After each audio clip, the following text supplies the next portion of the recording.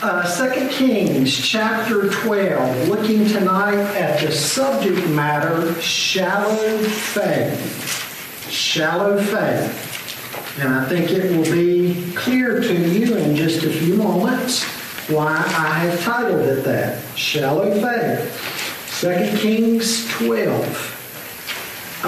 Keep in mind, too, if you'll jump over to Chronicles in your own reading, and I think it's long about chapter 24 maybe in 2 Chronicles. If you read in that section and compare it with what's going on here, 2 Chronicles will help fill in some more details, especially as we get toward the end of chapter 12 tonight.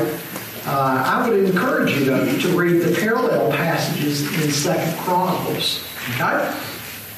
In the 7th year of Jehu, Joash became king, and he reigned in Jerusalem 40 years. His mother's name was Zibiah. She was from Beersheba. Joash did what was right in the eyes of the Lord all the years Jehoiada the priest instructed him.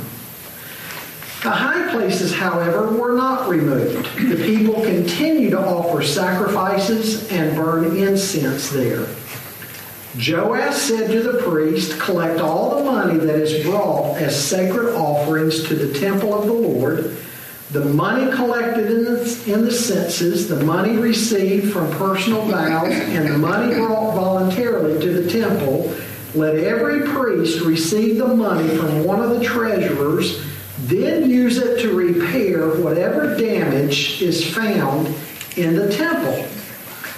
But by the 23rd year of King Joash, the priest still had not repaired the temple. Therefore King Joash summoned Jehoiada the priest and the other priests and asked them, "Why aren't you repairing the damage done to the temple?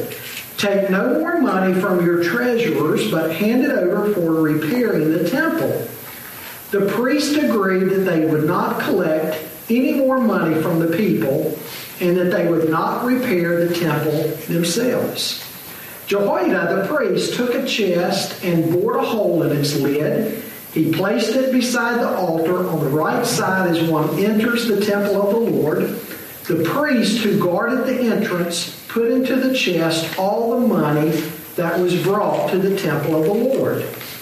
Whenever they saw that there was a large amount of money in the chest, the royal secretary and the high priest came, counted the money that had been brought into the temple of the Lord, and put it into bags.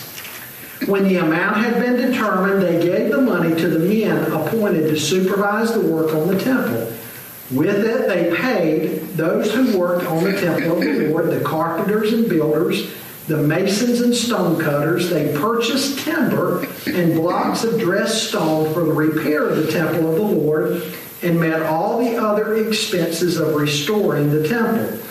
The money brought into the temple was not spent for making silver basins, wick trimmers, sprinkling bowls, trumpets, or any other articles of gold or silver for the temple of the Lord. It was paid to the workers who used it to repair the temple. They did not require an accounting from those to whom they gave the money to pay the workers because they acted with complete honesty. The money from the guilt offerings and sin offerings was not brought into the temple of the Lord. It belonged to the priests. About this time, Hazael, king of Aram, went up and attacked Gath and captured it.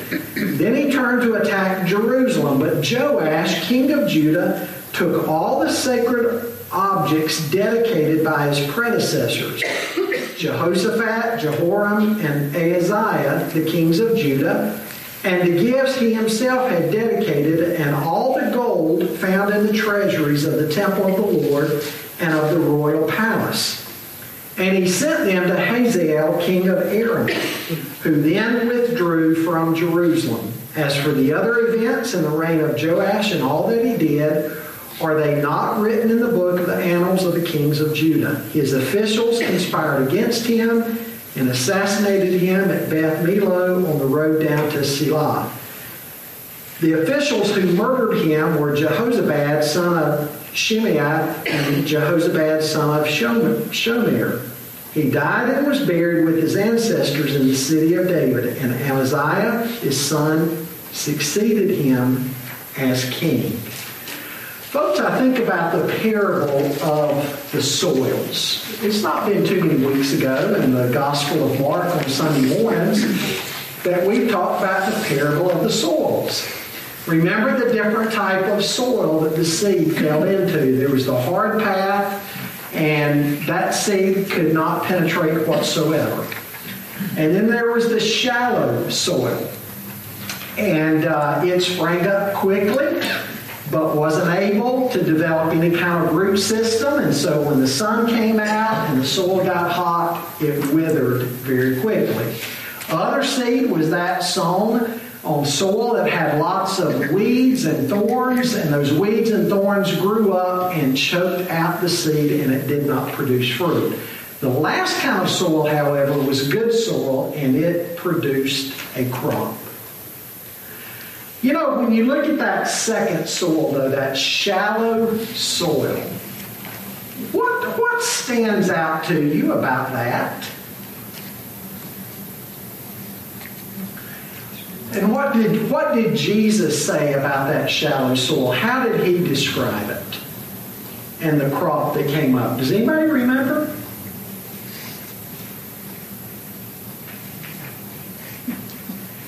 There was no depth. And he said, this describes those who fall away whenever hardship or persecution because of the word happens.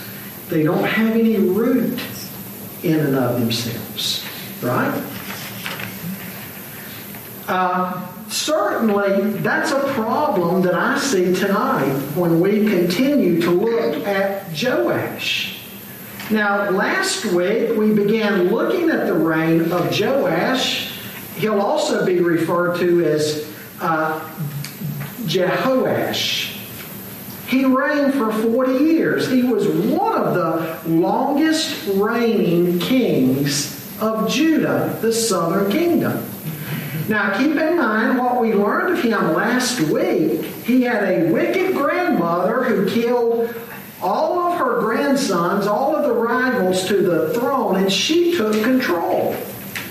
She neglected the house of God. She even took things out of the house of the Lord to take them and use them in the temple of Baal.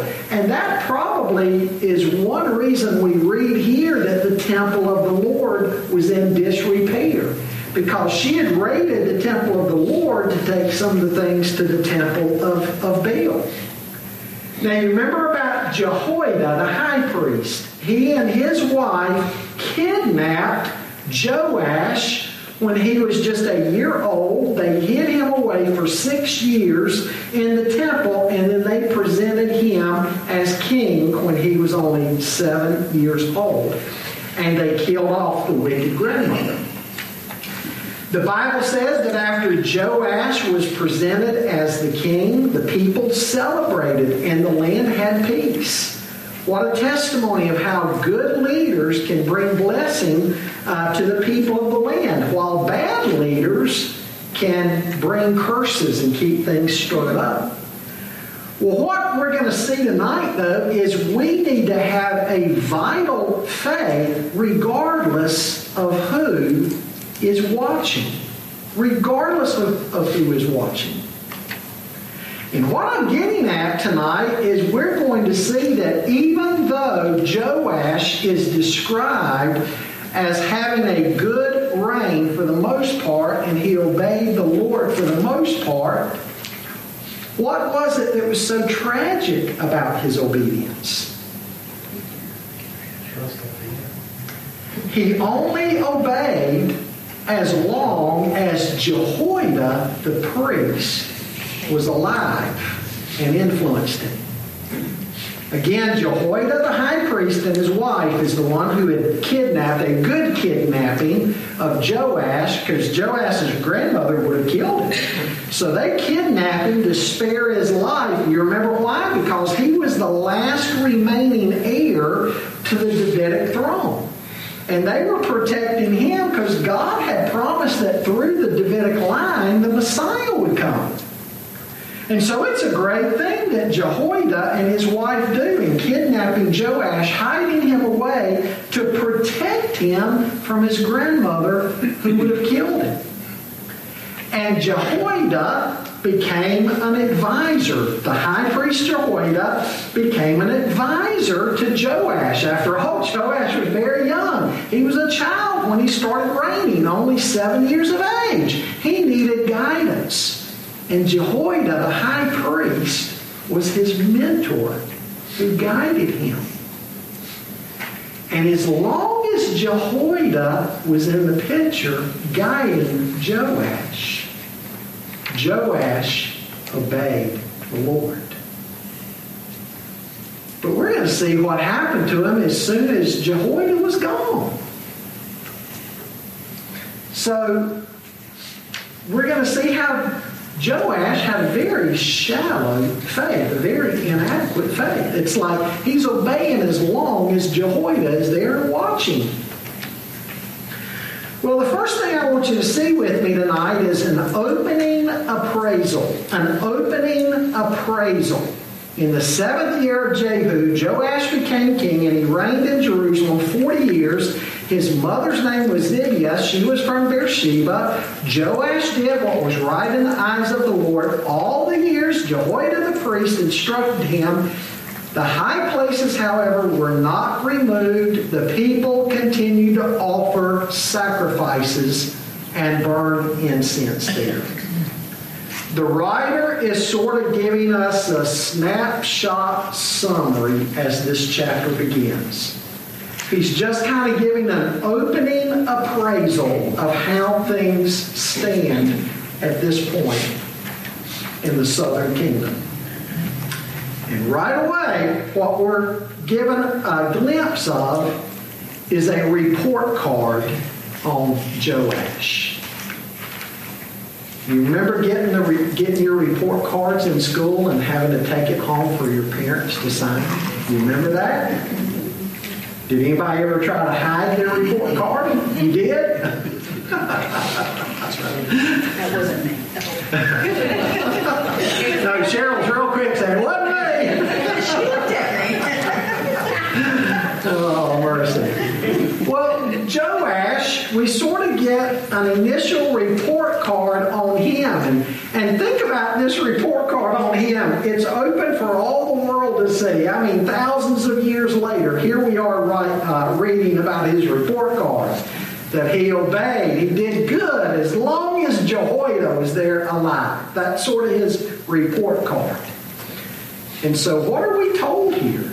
We're told about a man who greatly influenced Joash. To me, that's a loaded statement. I don't know if it is to you or not. That is a loaded statement to me. It suggests a couple of things. I think it implies an inherent weakness in Joash. I do. He does well as long as the high priest is hovering over him and advising him and probably watching his every move. Lacks self-discipline of his own. Yes. Lacks self-discipline of his own. And any parent or grandparent in here could tell you, grandparents thinking of when you were raising your kids, you want your kids to do right even when nobody is watching, right? Even if nobody's watching them. You still want them doing the right thing. You don't want them doing the right thing just because they're being watched. You know, I think that makes me think of a year I had in school in Charlotte growing up. I grew up primarily in the Cotswold area and was bused all the way across town, 5th and 6th grade. In 6th grade, I went to Amy James. And probably the worst year of school that I had as far as instruction. We were in one of these mobile units away from the main building. And the guy that was our teacher, fairly tall man, looked like he was in great shape. And I'm convinced, as I think back to him, he must have been a pimp on the side. I'm serious. I mean, the guy wore, it looked like $2,500 suits and shoes that no telling how much he paid on his wardrobe. And he drove this long Lincoln Continental, and it was this bright gold-plated Lincoln Continental with big fat white walls and all that on it, real gaudy. But anyway, he would come in the morning and give the class our assignments. He would leave. He'd leave the room. He's gone. And right before lunch, he'd come in to check in on the class, take us to lunch. We'd come back from lunch. He'd give assignments for the afternoon. He was gone again. And then he came back in time for us to leave and go home. Where he went, I don't know. Like I say, if you could see the style car he had and the way he dressed on, I really wonder if he wasn't a pimp. Because the school was in a terrible area of town. But anyway, I remember these guys in class. Tony was a long-haired hippie boy, kind of an old country boy, big old stout dude, big dude. And Norman was this young African-American gentleman in our class, and Tony and Norman, they were kind of like the big, they were big dudes and nobody else was going to mess with them. And I guess they were jealous of one another who's going to be the king of the hill. So they were always fighting while the teacher was gone. Well, the teacher would come back in. When he would come back into the classroom, they all of a sudden straightened up because that man had a big old paddle. And them big old boys, he'd make them in front of the class. He would paddle them to the point those boys would cry in front of the class. This guy, whack, with this big old paddle. But as long as this guy was in the classroom, those bullies, they'd behave. But the minute eyes were off of them, man, it was chaos in the classroom. It all depended on who was watching. I'm not suggesting Joash was that bad. I'm not even going close to that. But you do wish Joash would have had a little more character in his own life. A little more fortitude, a little more depth and root in his own life. That's one thing I notice about this statement. Second thing I notice about these first three verses is the power of influence on the good side. Jehoiada has tremendous influence, and he invests his life in this young king. He no doubt wants to see Joash succeed. He wants to see Joash become a godly king and lead the nation in a godly manner. I think of what Jesus said about us, that we're to be the salt of the earth and the light of the world. Folks, as Christians, you and I are to have influence. It's to be a positive influence. And as Christians, especially older Christians, the Bible says we're to be investing in those younger. We're to be mentoring them and helping them. Jehoiada is a wonderful example of how you and I are to be. Taking this young king under his arm and helping him along. That's the type of man that Jehoiada was as a high priest. Any group of people is blessed to have a Jehoiada. Next, I want you to notice the pesky little sins that remain. Now, we're not moving on to point number 2 yet. Still under point number 1. But what do you notice about the pesky little sins that remain in the land? There in verse 3. The high places were still there. The high places were still not removed. Isn't that sad? It's the same verdict we read over and over again about even the good kings in Judah. It would be described that they had a good reign. The Lord looked at their reign in a positive way. And we get a positive accounting of their reign. But so oftentimes we read this statement, don't we?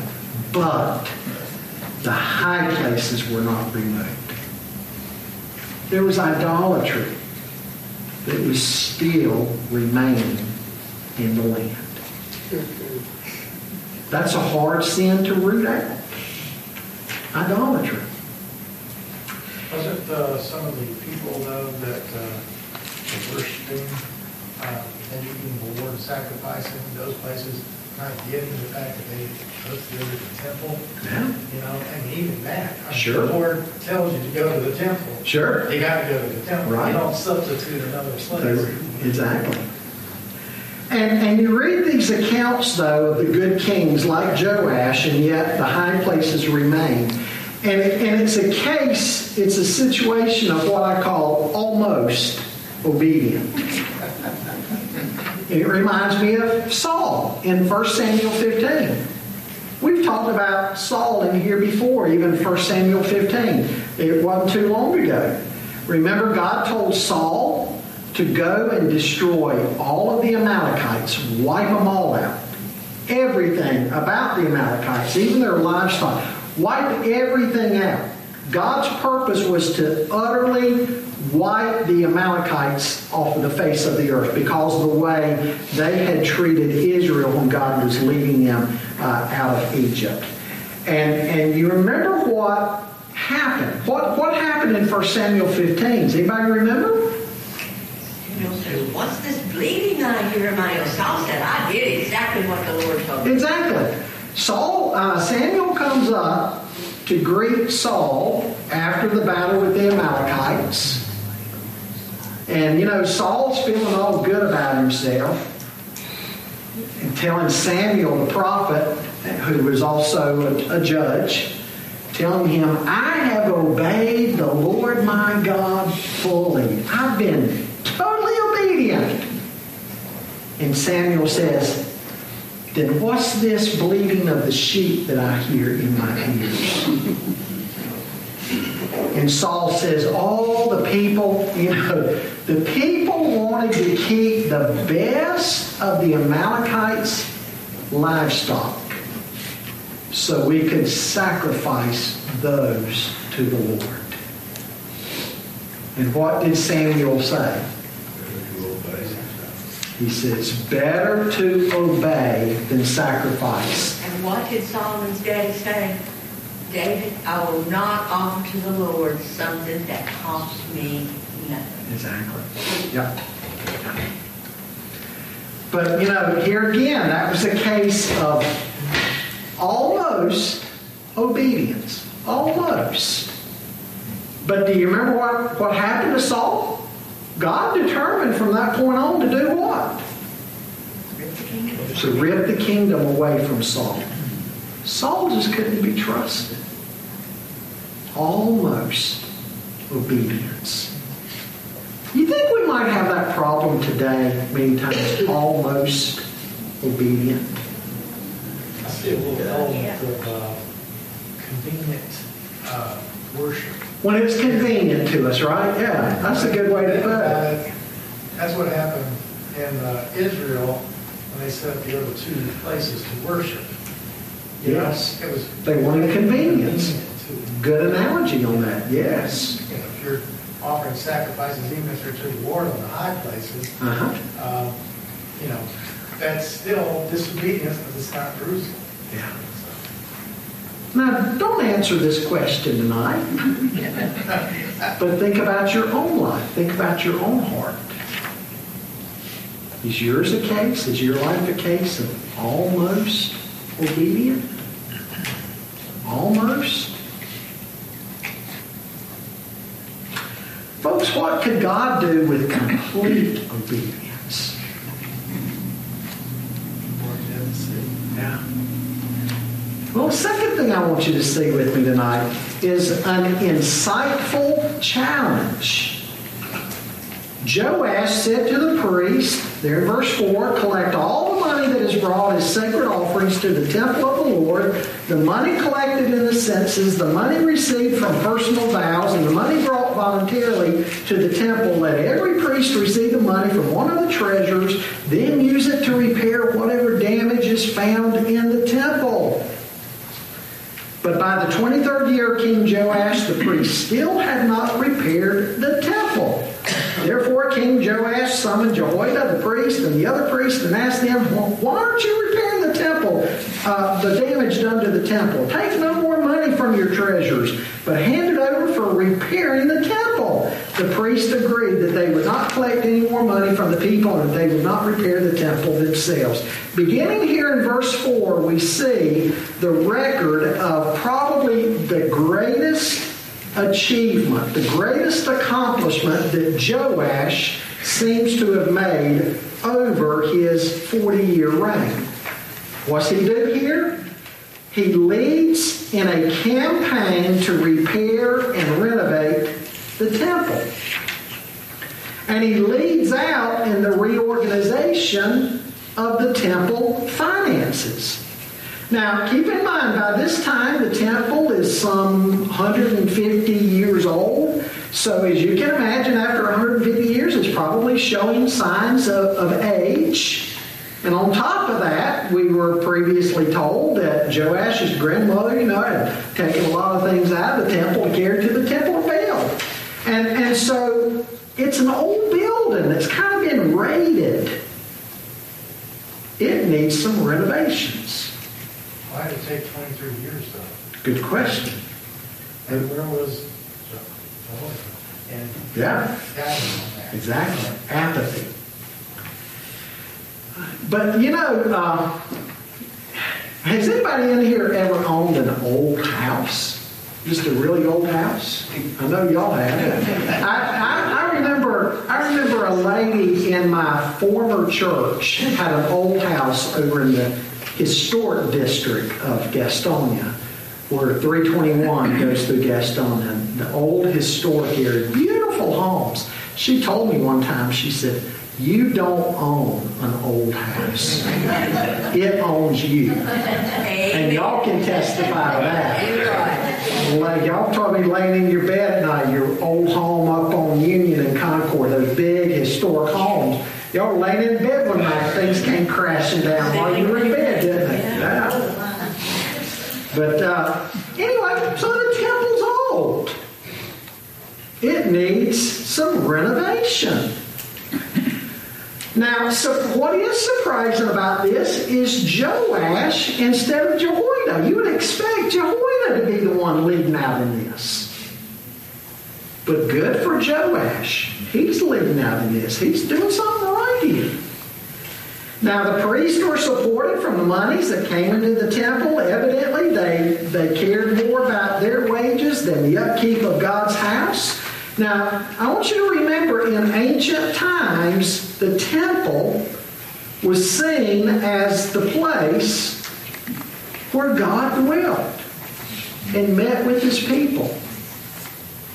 Even the pagans who worship false gods and idols, they had temples to their false gods. They believed that's where they met with their God.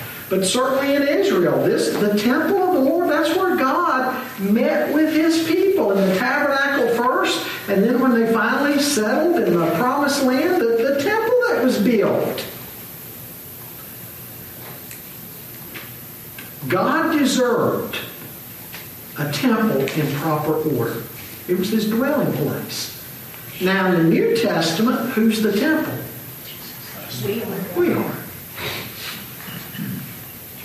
Think about your life. Doesn't God deserve a clean and organized life? Doesn't the Bible speak a lot in the New Testament about Christians putting off that which would defile us and putting on that which is pleasing to the Lord? God deserves the proper kind of dwelling place. Well, Joash sets up a plan that the priests are going to take some of the income coming in and start the repairs. But again, I want you to note, as you saw in verse 6, by the 23rd year, the repairs are still not being done. I mean, it's hard to believe this kind of just apathy and complacency. It just kind of shows you the condition of the human heart, right? Oftentimes, what will we do? We'll make sure all our needs are met and we're taking care of what we want to be taken care of, and we'll neglect things of the Lord, right? We'll just kind of let things just click along and do what we have to do to look after ourselves and our families, and we'll so oftentimes neglect what the Lord doesn't want us to neglect. And that was the problem oftentimes in the Old Testament. You know, Haggai and Zechariah, when they came back from exile, Haggai and Zechariah had to get on to them because, you know, they had restored their homes and their businesses, but the temple still lay in ruins. And in Malachi's day, the last prophet in the Old Testament, you know, here again, they were neglecting the house of the Lord and the things of the Lord, and God said to them, bring the whole tithe into the storehouse. Test me in this. Folks, we are to give to God's work what we should give. I'll never forget a man from one of my former churches. I won't tell you who. He told me one time, I didn't ask this, he just kind of, I guess it was a guilty conscience. I guess he was convicted. But he was seen as a leader in the church. But he said, Pastor, my wife and I, we just don't have anything to support the church right now like we know we should. But they had bought a 10-acre tract of land, built their dream home on it. They had a lake house at a lake that was in our county. They had just bought a new, I guess what would have been at the time, an expensive SUV. They had all their toys and all. And he said, we just can't afford to support the church right now. I guess not. I guess not. You know, priorities. Well, to some degree, that's how these priests must have been. And Joash, the king, has to call on the carpet for it. Again, good for Joash. He's the leader, the king in the land, and he's calling the priest on the carpet. They agreed. He was right. There was no doubt that they needed to repair the temple. But again, they didn't start the repairs. I mean, disobedience. They must be lazy. They must be procrastinators or something. There's definitely a problem. Well, in answer to that, I want you to see, thirdly, a creative fundraising campaign in verses 9 to 16. Beginning in verse 9, you see Jehoiada step in with a backup plan. Jehoiada, he sets up a special chest to be placed beside the altar, and everything collected in this chest was to go for the special building fund for the temple. Have you ever been a part of a church before that had a building project going on or renovating the church campus and so on, and they called it the Chest of Joash? Have you ever heard that? It's a very popular thing, the Chest of Joash, where monies will be given into a chest and collected from time to time out of that and accounted for, and everything put into the chest of Joash goes strictly for whether there's a new sanctuary being built or a family life center or maybe a church building being renovated. It's a very popular, well-known kind of program raising money for buildings. The Chest of Joash. Churches today do that. And I want you to notice a good thing here. Everything that they put in, everything that they challenged the people to give, and the people who gave, the money was given. It was dedicated exclusively to what they said it would be used for. And they didn't take any of the money out and do anything inappropriate with it. And that's a key to fundraising, right? Use the money for what you say you're going to use it for. And if you say you're going to use 100% of it for that, use 100% of it for that.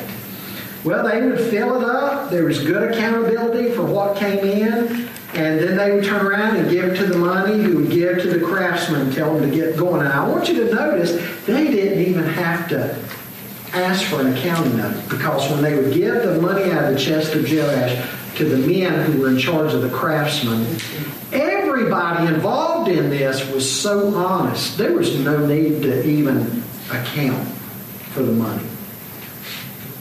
The integrity and the honesty of how this was done. By the way, on a side note, let me say a bit about our finances. Visitors to our church, and I hear this, well, I won't say all the time, but I do hear it pretty frequently. Honestly, fairly frequently. I've even heard it recently. People visiting our church. They're blown away. They're saying, we've never been in a church like that. We never even knew how the money was used. We never knew how it was spent. We never saw anything.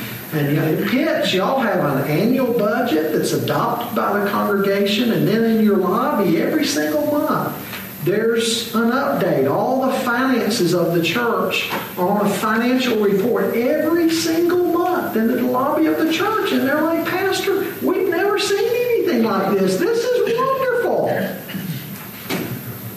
Quite frankly, I don't know any other way to do it than that, you know. Anyway, they didn't even have to do an accounting here, though, because finally everybody is taking this seriously and doing it right.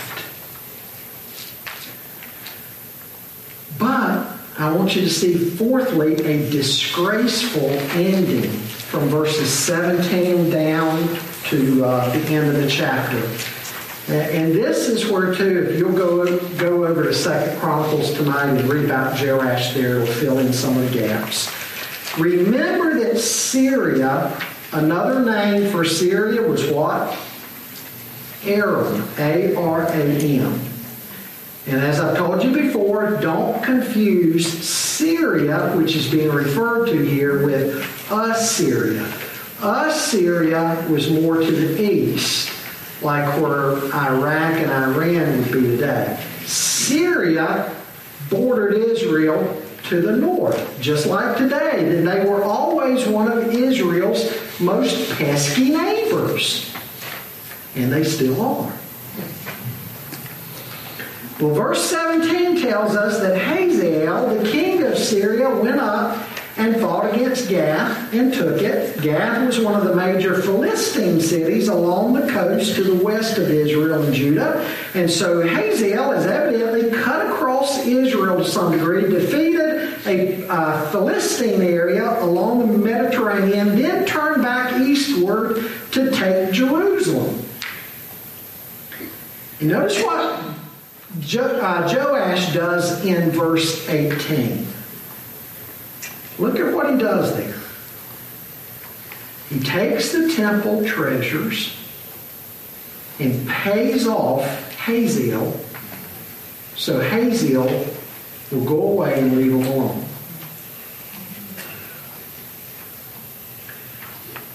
Again, read 2 Chronicles. We learn from 2 Chronicles that Jehoiada, the high priest, has died by now. And the nation thought so highly of Jehoiada that they actually buried him in the tomb of the kings. They buried Jehoiada, the tomb of the kings. When Hazael attacks, sometime around this event or during this event, Joash is injured in the battle, in the conflict. And Joash again pays off Hazael to go away. Hazael leaves, just as 2 Kings 12 points out.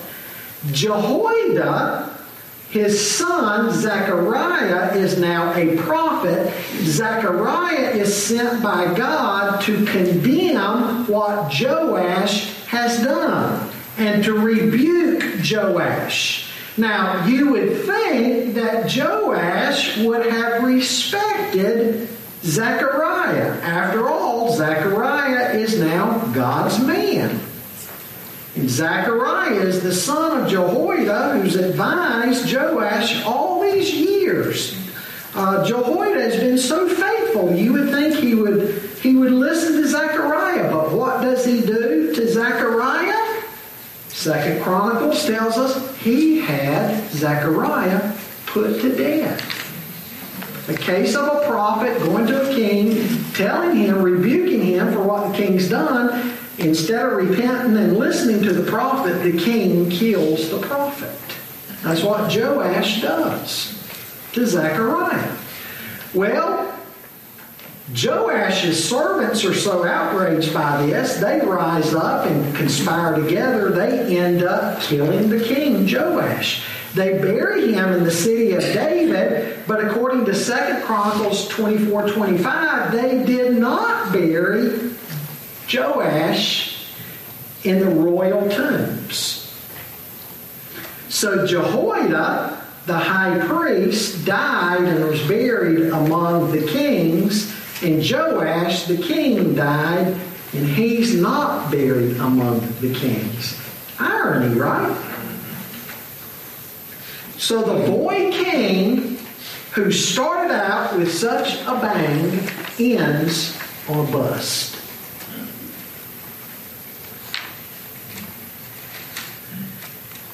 Think of that tragic legacy.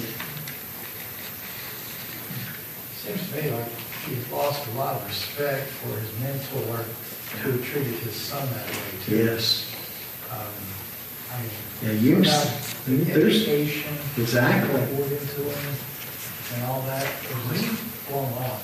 Yeah. I can't help but think his heart became hardened more and more and more to reach that point. Yep. Which is a dangerous spiral downward, isn't it? By way of contrast, though, I think of the Apostle Paul in 2 Timothy 4. What's he say? As he's passing the baton off to Timothy. What's Paul say? I have fought the good fight. I've kept the faith. I have finished my course or my race. I've fought the good fight. I've kept the faith. I've finished my race. Jehoiada couldn't say that at all. He started well, finished poorly. What's this say about the potential for your legacy and my legacy? Folks, you've got to guard your heart and life, don't you? You might be walking obediently with the Lord right now, doing everything He asks you to do, serving Him, being obedient. But you've got to guard your heart. Because if you don't, you may not finish well. So, as we look at Joash, think about our legacy. A good beginning is not a guarantee of a good ending. And it's Joash's ending that we remember. Such potential, such a good king, a long reign, and then it ends so poorly.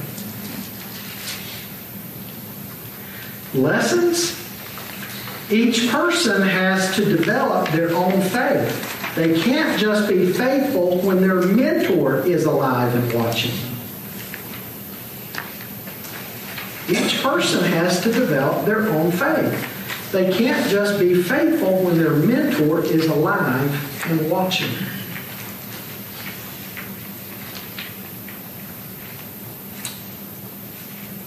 You know, it's sad in a way that we tend to think of salvation as only a past tense event. And we were born again, we were regenerated or saved at a point in the past. But salvation involves sanctification. Sanctification. A life of growth in the things of the Lord. One of these days there'll be glorification when we're with the Lord and we're saved from the presence of sin. Oftentimes, though, you hear testimonies and people just think about past. Oh, yeah, I remember back when I was 10 years old. I was 7 years old. I was 15 years old. Well, what are you doing to grow in the grace and knowledge of the Lord? No wonder 2 Peter, the book of 2 Peter, closes by telling us to keep growing in the grace and the knowledge of the Lord. A second lesson, as examples to others, we can have tremendous influence. As examples to others, we can have tremendous influence. But I think that one depends on number one being in place, right? Developing your own faith, continuing to grow. If that's the case, you can have tremendous influence. Number three, an almost obedience lifestyle isn't enough. God doesn't just ask for almost obedience. Number four, a good start does not guarantee a faithful ending. A good start does not guarantee a faithful ending. And number five, the work of God is worthy of our committed giving and diligence. The work of God is worthy of our committed giving and diligence.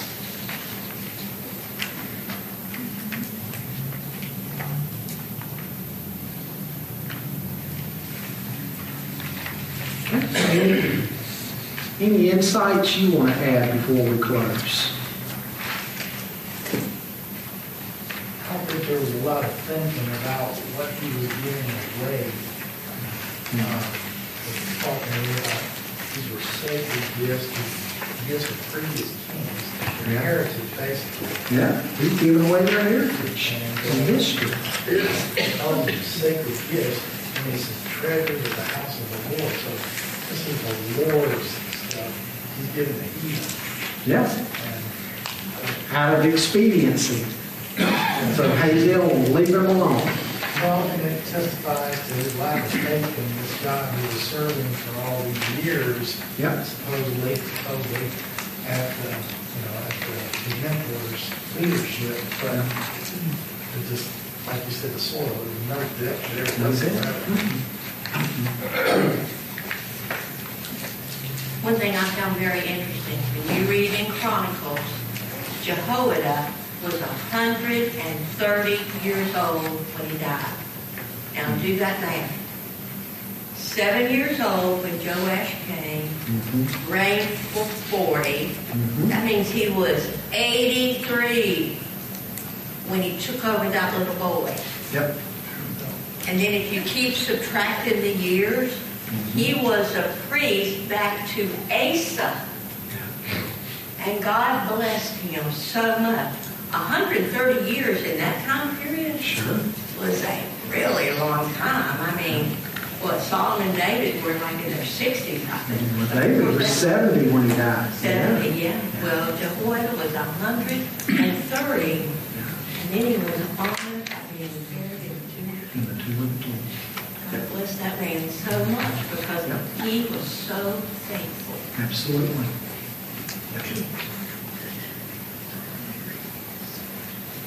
It would seem like that he too would have been not just a mentor, but a father figure. I mean, his father had been killed because of his business. Yeah. You know, I mean. Good point. A father figure too. Yeah. And the contrast between Zechariah and him, being raised by the same man, Yeah. and, mother too, Yeah. have some little impact on one, but so much on the other. Exactly.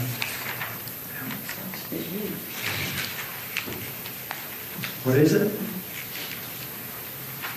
I can't. Y'all must be back here talking about report cards, Yes. making confessions on report cards. The number 3 was what kind of a fund?